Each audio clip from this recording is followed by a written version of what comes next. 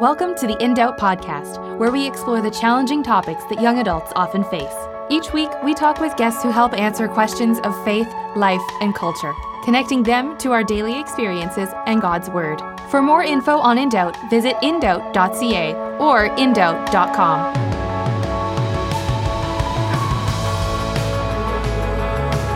Hey everyone, this is Courtney, and I'm really happy you're joining us for another episode of In Doubt. And if you're listening for the first time, welcome. It's so good to have you. Typically, we talk to a guest and it's a brand new episode, but what I've realized is that we have some pretty great episodes from a few years ago, and it's worth it to take some time and go back. So for the next few weeks, you'll hear some of our episodes from 2016 and 2017, so kind of a throwback series, if you will.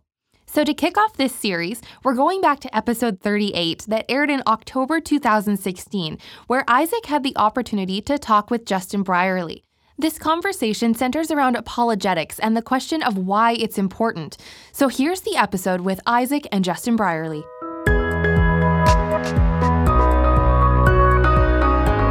Well, I'm honored to get to chat with a man that I actually hear a lot through my headphones, usually when I'm cleaning the house or driving. His name is Justin Brierley. He's host of Unbelievable. It's a weekly podcast from the UK that holds different apologetic debates. So thanks so much, Justin, for coming on the show. Oh, it's great to be with you. Thanks for having me on. Yes, definitely.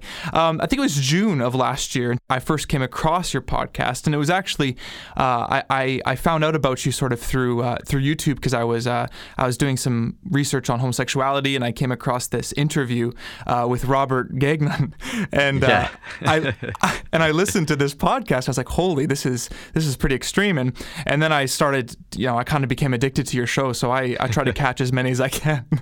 Yeah, well, I'm really glad you found it that way. If I'm honest, YouTube isn't something we've really massively focused on, and most of the shows that end up on YouTube are actually just other individuals uploading the MP3 files, and that's the way it gets around on YouTube. We sometimes film the dialogues and debates, and they end up, some of those end up on YouTube, but yeah, that one you stumbled across was a particularly let's say sparky edition of the program, wasn't it? It definitely was, yeah. And not just that one, but I think about a few months ago, you had one with Sean McDowell and I forget his name now, another guy about it was a guy called Kenneth Humphreys. He's a Jesus mythicist. That's it. Yeah, they Ken on that show was he was quite boisterous, and yes. he kind of was a bit like a dog with a bone on certain issues, and he got a little bit antagonistic at some point. So it did. It's always fun when that happens. So you don't want it all the time, though. You don't, and sometimes you have other ones that are just perfectly casual, and that's awesome as well. So anyways, you do a great job hosting the show, so thank you for your ministry there, Justin. It's great. Thank you. For myself and for our listeners, though, Justin, why don't you just briefly kind of tell us who you are and what you do, specifically when you became a Christian, and also when apologetics became something that became of an interest to you. Okay, well, just generally, I'm Justin Brierley, and I run this radio show and podcast called Unbelievable. It's been going for over 10 years now on Premier Christian Radio in the UK, and it's very much a show that brings Christians and non-Christians together for dialogue and debate. It's about testing the claims of Christianity in that kind of open discussion format. Very often we also touch on theological issues between Christians as well. But going back to my story, really, I was raised in a Christian family, and so I had the privilege of, if you like, being immersed in that growing up.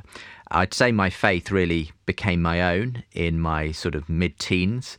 That was partly through church, my youth group, a route that will be familiar, I'm sure, to many people. But there was, I think I can think of a particular day when really, when I was out away on a kind of a youth weekend, when it all came together for me, and I really had an experience, I would say, of God that made me really accept it, made it real for me, made it something that I wanted to, give my life to. And that's always stayed with me. And obviously over the years, my faith has changed and evolved as faith does, as it's been through different experiences. Probably from the point of view of the apologetics stuff that I'm now involved in, I guess when I was in my, still in my late teens, I got really turned on to authors like C.S. Lewis and devoured quite a bit of his stuff, his apologetics sort of stuff, when I was in my gap year before university. And then at university, I went to Oxford University. It's a really thriving Christian union there. That was great for being able to look into some of these issues, and obviously having non-Christians around and friends who weren't Christians. It made me start to look at some of these issues from a sort of, what are the reasons I could give for why I believe? Are there objective reasons for faith? I went through a sort of, at one point, a mini faith crisis, where I kind of, because of a certain friend sort of, and the challenges they brought to me, I kind of did go through that whole thing of, is any of this true sort of thing. I kind of came through that. I wouldn't say necessarily particularly apologetics saved me at that point. It was just kind of a passing thing, really. And in many ways, I've heard far stronger apologetic arguments against Christianity since I've been doing Unbelievable as a radio show than I ever heard at university. But in a way, I feel more prepared to find ways of encountering those at the same time. So when the show began, I really wanted it to be a way for our radio station to start to interact with non-Christians more. We're very good at speaking to Christians about Christian things, but it can be a bit of a bubble sometimes. And so I wanted to find a way of breaking outside that bubble a little bit and finding a way to talk to non-Christians and hopefully model good conversations on that front. And so Unbelievable was born, and we do live in a more skeptical age, that people aren't willing to, well, here, and I'm sure you've had the same in Canada, we live essentially in a post-Christian age in the UK now, where nothing is assumed as being true. There's no guarantee that people even know the basic narrative of Christianity. But and the dominant sort of worldview that, at least as far as I can see, has crept in, it has been a kind of an assumption of atheism, an assumption that all there is matter in motion, that science sort of explains everything, and whether that's really thought through is another matter. I think a lot of people haven't really considered the consequences of adopting that kind of worldview. But this is the point at which I think we do need apologetics, because go back to the 1950s and Billy Graham could come to the UK, put on a crusade, and lots of people would come and you'd see lots of people convert. I don't think you can do that today, because people are at a different place now than they were 60 years ago. And actually you need to give people a reason to believe anything. So you can't assume that there's a sort of a basic Christian understanding which you can go off. And that's why apologetics to some extent is pre-evangelism in many ways. You're not expecting necessarily through apologetics to see people come to faith, but it may be laying some of the groundwork to allow them to consider eventually the claims of Christ and whether they can trust him. Right, and that's a great way to put it, kind of the pre-evangelism, because obviously you and I both know there's a spirit that opens the eyes and opens the heart, but it's that apologetic kind of just conversation you can have with someone to really bring them to a place where that can happen. Yeah. And there's this whole thing, different people have different views on this, of can you argue someone into the kingdom? Could you, just on the basis of logic and evidence and a rational argument, make someone a Christian? Well, my view is that, no, you can't, because it is a work of the heart as much as it is a work of the mind. I think you can give people good reasons. I think most often, in my view, apologetics is about removing barriers to belief, which kind of clear the path for someone to then walk down towards Christ. But they still have to have the will to make that journey. It's not as though taking the barriers away will force them to make the journey. There still has to be a will, a motivation, a desire of the heart for God, for Christ. And I don't think you can instill that in someone through an argument, if that makes sense.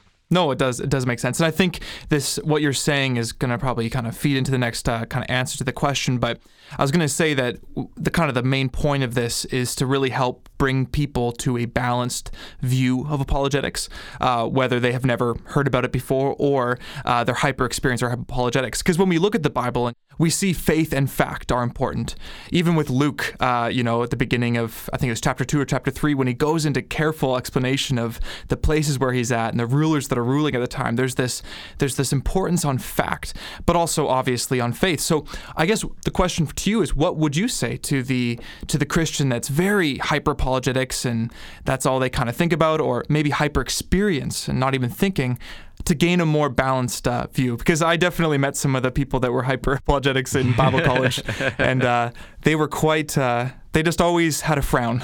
Yeah, yeah. I think that's it, and definitely you've put your finger on something that can be an issue. And the problem is, I think that apologetics tends to appeal to a certain kind of individual, let's say a more rationally minded type of person, someone who really thrives on logic and evidence, the kind of person whose favourite TV shows are going to be like Star Trek or something, right. And who I don't know, but you know what I mean? It's sort of it tends to fit a certain type of character, and then you might equally find that Christians you meet who are on the more emotional end of the spectrum tend to be those who kind of say, oh, all that apologetic stuff, leave it. You've just got to reach people with passion and everything. So to some extent, it's about different characters. I think, though, if we can try and get beyond that and help each type of person to see the value in what the other may be doing, it can be helpful.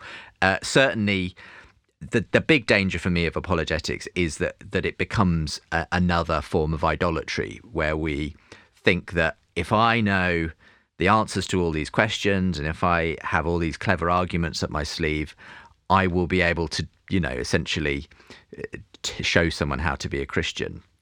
And it can lead to a kind of a bit of an arrogance on the part of some people in apologetics, especially if it's the kind of apologetics where you are doing a lot of interaction, debating non-Christians and atheists, where it can easily breed that kind of very combative kind of feel to the endeavour.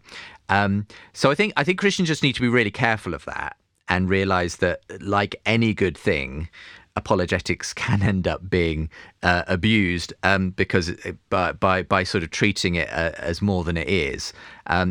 In the end, no one is won to Christ by our arguments, really. If God in his grace uses us to show that to people, then great. But at the same time, God could use a 4-year-old to lead someone to Christ in a way that your apologetics arguments never could, because... And so you just got to be really humble about that and realise apologetics, even though you might really enjoy it and it really appeals to that side of your personality, it's not the only way God uses to take people on a journey. Yeah, that's true. And you know what, Justin, a lot of people, I mean, I'm sure you've seen this in many people too, but a lot of people, the idea of apologetics and being able to make arguments based on science or philosophy or what have you, history, they love that. And they feel like if they just knew all those things, they'd be so much better at evangelism. But obviously not every Christian can be an expert in history, philosophy, science, biology, all that kind of stuff. So, do you have to be an expert in everything? Well, absolutely not, of course. And the thing is that I don't think of myself as an expert in any of these areas.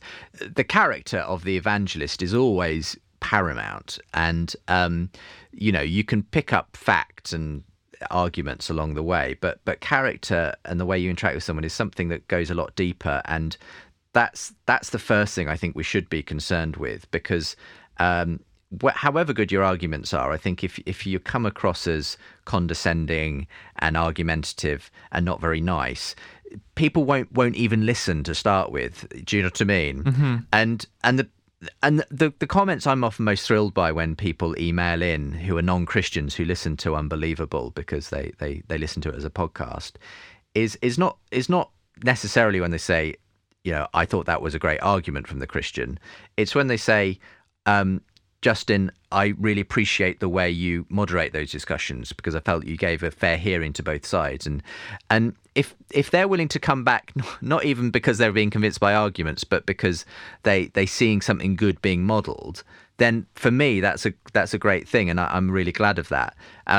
Having said all that, of course, it's good to be able to give sensible answers when certain types of questions come up. And so, absolutely, it's in the interests of any Christian to be aware of issues, to try and, if they are getting into conversations regularly around, I don't know, suffering or something like that, to have a think through and get hold of some resources that will help them to think about how they would approach that subject, because there can be answers which aren't helpful, and I think very often we want to be ready to, as 1 Peter 3:15 says, give an answer, give something that will give someone an indication of why we hold this to be so dear. So that doesn't mean you have to know all the answers, and you couldn't possibly.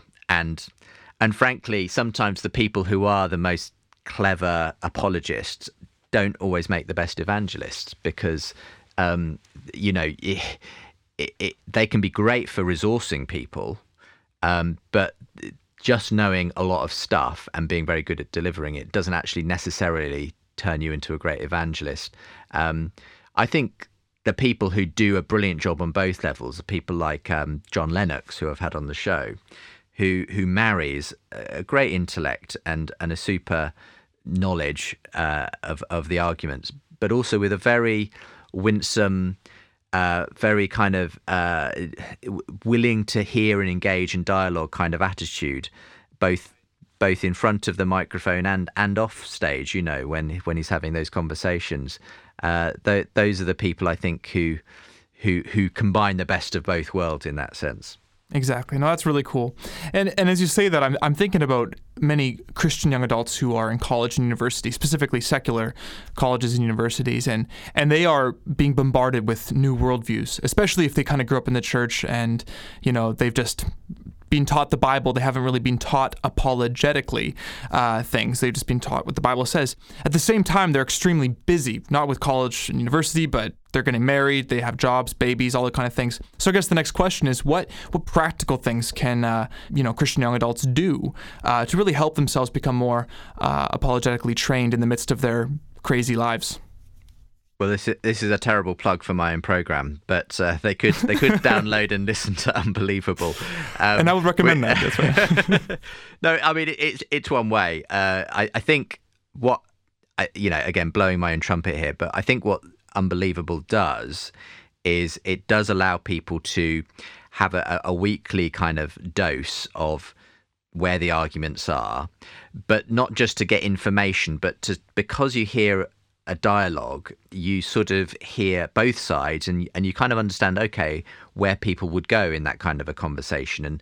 And if you listen to it for a long time, you'll soon kind of get a sense of what kind of conversations are helpful and what are not, because not every person who comes on Unbelievable is a perfect model of Christian apologetics or how to have that discussion. But at least along the way, you'll be able to make up your own mind about how I would have handled that, how I would do that. And so that's one way. So those who don't have time to sit down and pick up a book and read it from cover to cover, that I listen to a lot more podcasts than I read books, frankly, because I don't have the time to sit down and read the books. But when I'm on the move, I'll often put a podcast on my iPod. So that's one way of doing it. There are, of course, some great mini resources out there. And if reading a whole book on the subject isn't your thing, but you'd like some bite-sized stuff, there are some excellent websites which give sort of shorter form articles or video resources. There's a new one, actually, I've been very impressed by. Did an interview with the creators of it over the summer on my show, called The Road. In fact, it's theroad-uk.com,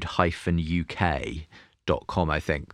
It's really aimed, they say, at young adults. And it covers a lot of bases, science and faith, Jesus, the Bible, ethical issues, but done in kind of short video format, and it's really good shareable stuff as well. So I've been recommending them actually, because I think, I think actually it works across the age spectrum, and it's very accessible.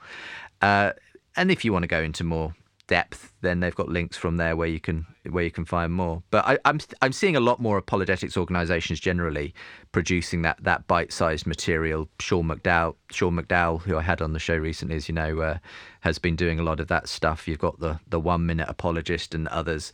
So there's plenty of stuff for those who can't afford to sit down and read a whole book. Okay, well, for our listeners, I'll definitely be posting some of the links that Justin's been talking about on the bottom of our episode here. So one of our last questions here, I was wondering if you would enlighten us with some, maybe of the current apologetic issues sort of being discussed today. If there are any new arguments, maybe there's new advances, maybe people we need to be aware of in this world right now. Yeah, absolutely.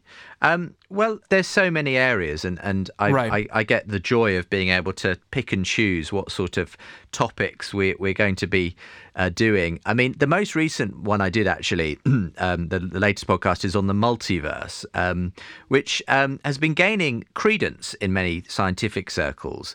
The idea that there's more than one universe, and for this presents, if it's true, a significant challenge to the traditional fine-tuning argument. I say traditional; it's not been around that long, but it's an argument that the universe is essentially designed to allow life to exist because of the extremely fine-tuned nature of the various constants and fundamental forces that it was birthed with. That seems to point to design, to a creator. Now, the major way that the force of that argument could be escaped is if we do live in a multiverse, many universes, and we just happen to be the one that came out with just the right set of numbers, if you like. So that's a whole interesting area, and I've been looking into that because I've been aware that actually, as much as I and other Christians have said, well, there's no evidence for a multiverse. In fact, there are people out there saying, no, actually, there's quite good scientific evidence. So the last show we did was on that. Now, what's interesting is both the Christian and the atheist I had on for that were essentially in agreement, actually, that they do think there's evidence for the multiverse. So I'm actually just working on a show now that we're going to do where we actually do more of a debate on that, where we'll have someone who kind of is actually skeptical of the multiverse theory. So that's a kind of an interesting area. It's an area where it's still developing, and it'll be interesting to see where that goes and what's the long-term prognosis for the fine-tuning argument. There are, equally there are others who say, well, even if there's a multiverse, there'll be a kind of a whole area of fine-tuning issues there, because there's that whole system itself would need to be fine-tuned. And why would we find this particular universe? It's far more likely other kinds of universes would be in existence. So that's all a fascinating area if you want to get into it. There's and then on a very different level, we had a fascinating article come out here in the UK in one of our magazines called The New Statesman, just in the last couple of weeks, by a historian called Tom Holland. And he's been on an interesting journey. In fact, I'm hoping to get him on the show in a not too distant future. The article was about what he describes as his return to Christianity, not necessarily in terms of an orthodox doctrinal Christianity, though it'd be interesting to know how far along that journey he is. But having as a historian, he sort of started out believing the general narrative that Christianity kind of held us back and was not good for us. The Enlightenment rescued us from the dark ages that Christianity brought along. And then he went and actually, in his studies, looking at it, realized it was absolutely the other way around. Christianity is the foundation on which Western civilization is based. And if you look at the other competing philosophies and structures and civilizations of the ancient world, Christianity was utterly revolutionary. And so he wrote this very, almost it could almost describe it as apologetics, but this article in the mainstream about why he got Christianity wrong, and I think that's really interesting stuff, that where we've got historians, who you would describe as secular historians, who are posting that kind of, writing those kinds of articles for national magazines. We should celebrate that, and we should be encouraging our friends who maybe have bought into some sort of a secularist version of history to look at that and to read that stuff. So there's just a couple of areas that I've found interesting recently. No, thank you for sharing that. That's awesome. As we wrap up now, Justin, how can people listen to your show? I'm sure they're interested, and learn more about who you are and the work that you do. Well, the easiest way, if you're listening anywhere other than in the UK, is simply to go to the podcast. And indeed, that's the way a lot of people in the UK listen as well. The show itself broadcasts on Saturdays on Premier Christian Radio, so anyone who can tune in that way can do that at 2:30 on Saturday afternoons. But yeah, basically the podcast is the place to go. So you can find all the links at our website, which is premierchristianradio.com/unbelievable. Start where you like on the podcast. There's literally about 8 or 9 years worth now of shows that you can scroll through, and hopefully you'll find some that look interesting from the titles. But what I often get this, people who start listening and then say, I've been downloading your podcasts incessantly for the last year, I'm nearly up to date, and I find that amazing when people do that. It feels like sometimes people who really get into it, they really love binging on the back catalogue. But so people don't just binge watch on Netflix anymore; they binge listen on podcasts. Exactly. I mean, I hope that in a sense, because we tend to tackle big subjects that are in a sense timeless, that you could go back 5 years and listen to a show and still find actually that's a perfectly relevant argument around a big issue that hasn't really changed that much. So exactly. No, that's great. And just for our listeners, I'll put down that link that Justin's been talking about on the episode podcast page as well. Well, anyways, Justin, that was great, and I just counted a privilege again to be able to talk with you. And thank you so much for all your wisdom. Well, thank you, Isaac, and thank you to everything you do as well, and all the very best. It was so good to be able to revisit this conversation with Justin. If you'd like to find out more about Justin Brierley and his podcast, Unbelievable, you can check it out at premierchristianradio.com or on YouTube. And like I mentioned at the beginning of this episode, we're doing a small throwback series, so we'd love for you to join us again next week as we're jumping back to 2017 to hear from Tim Mackey from the Bible Project and pick up the conversation of why we should study the Bible.